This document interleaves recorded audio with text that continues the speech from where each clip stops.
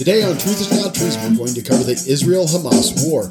We are going to ask the question, is Israel an apartheid state?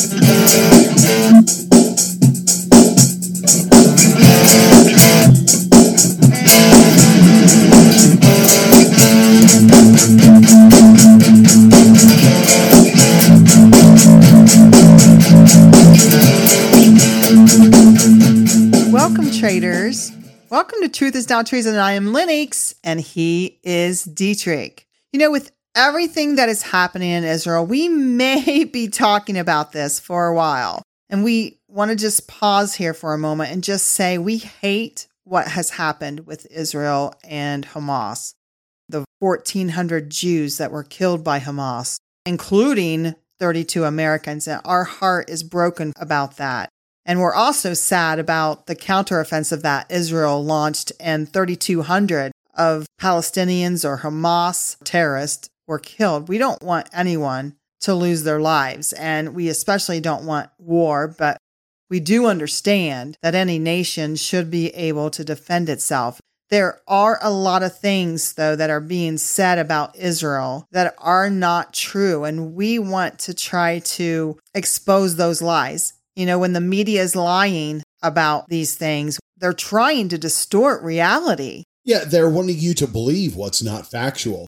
Now, we're living in a day where there can seem to be an overwhelming amount of lies. Now, we're going to cut through these lies and we're going to fight for the truth. So one of the things that Israel's being accused of, it's the accusation that Israel is an apartheid state. That's being thrown around so much. There are people out there that want us to believe this and dare not question it.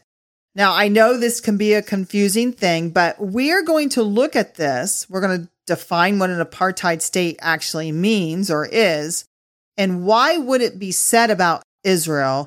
And we're definitely going to see, is it really true? So let's start off by defining what is apartheid. Now, according to Britannica, apartheid is the name of a policy that governed relations between the white minority and the black majority in South Africa during the second half of the 20th century. Now, the apartheid name was first used in about 1948 to describe racial segregation policies that were embraced by the white minority government. So in other words, what Dietrich said was that in South Africa during this period of time, a white minority, a small group of white people were in control, were in power over the black majority because most of the people living there were African. These white people that were in charge made laws that determined what blacks there were allowed to do. And there was this organization called Amnesty International who does believe and accuse Israel of apartheid, defines it like this. It said, apartheid can be best understood as a system of prolonged and cruel discriminatory treatment by one racial group of members, in this case, whites, with the intention to control the second racial group, which happened to be blacks in this case. So what were the characteristics of apartheid in South Africa? Those who were black were not allowed to have free press. In other words, if you were black, you couldn't have a newspaper. You couldn't have a radio station. You were not allowed to publicly express your opinion.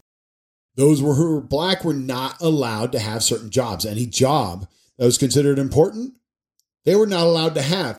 Blacks could not be voted into any public office. So if you were running for mayor of a certain town and you were black, it wasn't allowed. Blacks went to separate schools from whites. There were separate entrances in hospitals or government buildings or any place where the two groups would mix. There was a separate entrance for blacks. And blacks were not allowed to own land. So this is what apartheid looked like in South Africa. Yeah, these were the main characteristics. And there are many people out there who are saying that Israel is an apartheid state. Some of those people are here in our government in the United States. One of them is Rashida Tlaib. I'm not even going to call her a representative, although she does hold a position in the House of Representatives, and she's standing in front of Congress, who she herself, by the way, is a Palestinian.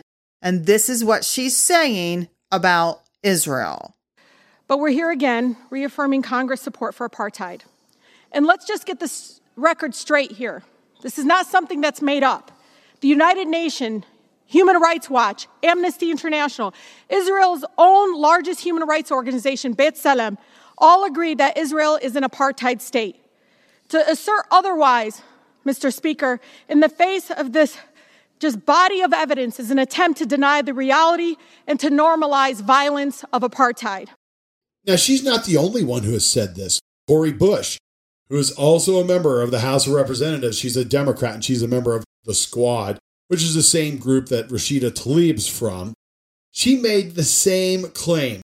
Now, there's many out there who are acting and saying this as if it's some kind of a fact that Israel is an apartheid state. So Dietrich defined apartheid earlier by listing all those characteristics. Another simple way of saying it, it's basically legally enforced racism within a nation. And this happened in South Africa for about 50 years. It ended somewhere in the 90s, 1990s. It's no longer that way.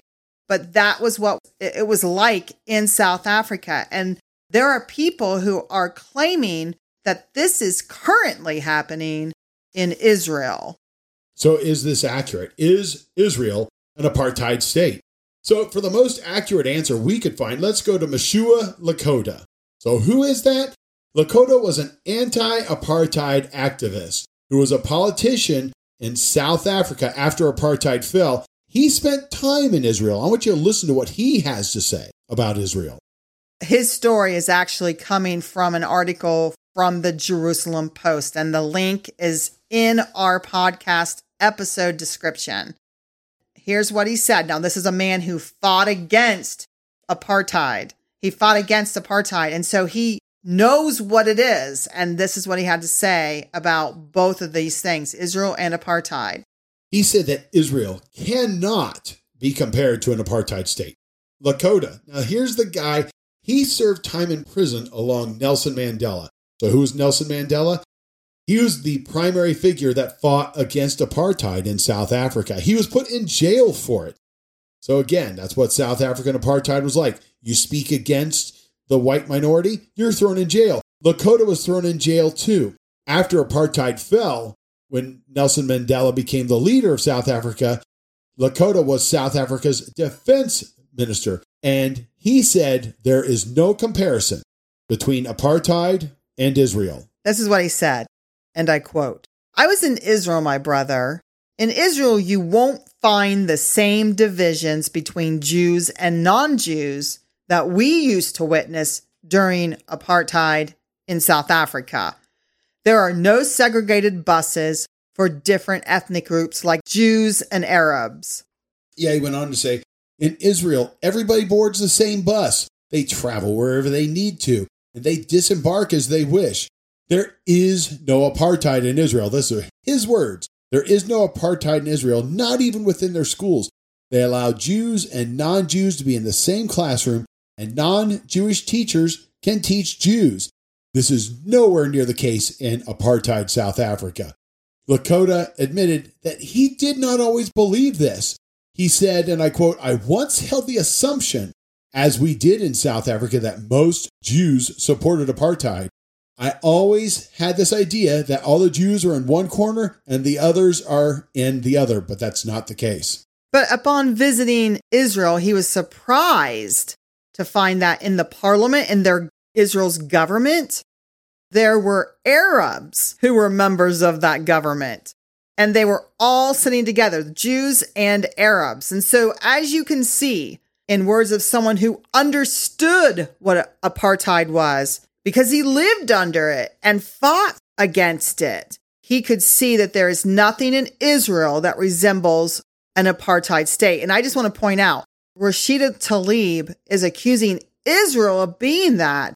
But I would take this guy's word over hers because he's the one who actually fought against an actual apartheid. Yeah, he lived in South Africa. She's never lived in South Africa. She doesn't know what it was like there. She just hates Israel. Yeah. Yeah, so Arabs hold positions in government. Arab teachers are teaching Jewish children. Palestinians can go where they wish. All things that did not exist in apartheid South Africa. So then this leads to the question, why would someone want to call Israel this? This is what it comes down to. I want you to listen to the words of U.S. Representative out of the state of Washington, Pramila Jayapal.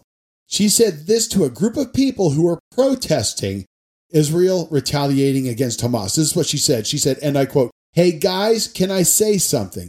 Can I say something as somebody that's been in the streets and has participated in a lot of demonstrations? I want you to know that we have been fighting to make it clear that Israel is a racist state." Unquote. Yeah, having Arabs in government in Israel, giving them just the same rights as the Jews, doesn't sound racist to me. And notice she later walks that comment back, but oops, in our humble opinion at Truth is Now Treason, I think you have revealed who you are, and it is too little too late. This is what it is all about. We all know it. Racism is despicable. It's vile, it's evil, and it's unchristlike through and through. Anybody who loves God knows this. Anybody who loves other people know this. We judge people based on the content of their character, not the color of their skin. And these people like Rashida Tlaib or this Pramila Jayapal and her ilk, they all want you to judge an entire nation of people, the nation of Israel, based off of their demented and racist views. They hate Israel, like Dietrich said earlier, and they want to paint the entire nation as one that discriminates against people who are not Jewish, and this is clearly not the case. Yeah, what I would love to hear from these people who are saying these horrible things about Israel, why aren't they saying anything about the nations surrounding Israel? All these Arab nations surrounding Israel where you get killed for being a Jew, you get killed for being a Christian, you get killed for being a homosexual. Why is nothing being said about them? The facts are clear. The racism is not in the nation of Israel. It's found in those who hate Israel. Rashida Tlaib, she spouts racism and anti-Semitic statements constantly. And Pramila Jayapal does the exact same thing. Yeah, isn't it hilarious when we hear anti-Semites calling someone else, in this case Israel, racist? And they want to delegitimize Israel. And they want others to believe this lie about Israel. You know, Israel is a nation that is a beacon of hope in the middle of a morass of hatred, racism, and the destruction of humans based on their religion. And I just find it interesting that she's standing accusing Israel, but she's standing for Hamas, who would actually discriminate and even kill the LGBT community. That, to me, is hypocritical. This is, again, a group of people calling what is evil good and good evil. Doesn't that sound like something we've talked about here before at Truth is Now Treason? We sure have.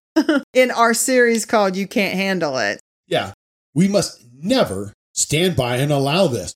We must stand for what is good and right. And this is what Israel is through and through. As Lennox said so eloquently before, and it was eloquent because it was my words. Israel is a beacon of hope. And there's a lot of people who hate that. We here at Truth is Now Treason stand with Israel. Matter of fact, we are very proud to stand with Israel. Now, we do hate that this war has happened, but make no mistake, we firmly believe in Israel's right to attack those who unjustly attack them. And this is the case for any nation, no matter who they are. Only a fool would have said that the United States was wrong for attacking Japan after Pearl Harbor. It is the same thing that has happened with Israel. The attack was unprovoked, and it must be responded to. Benjamin Netanyahu, I think, is an amazing man, and I do believe that God has placed him in Israel for a time like this. Please, God, give Israel the strength, give Netanyahu the wisdom, guide him so that he does act decisively and with wisdom. Until next time, my fellow traders.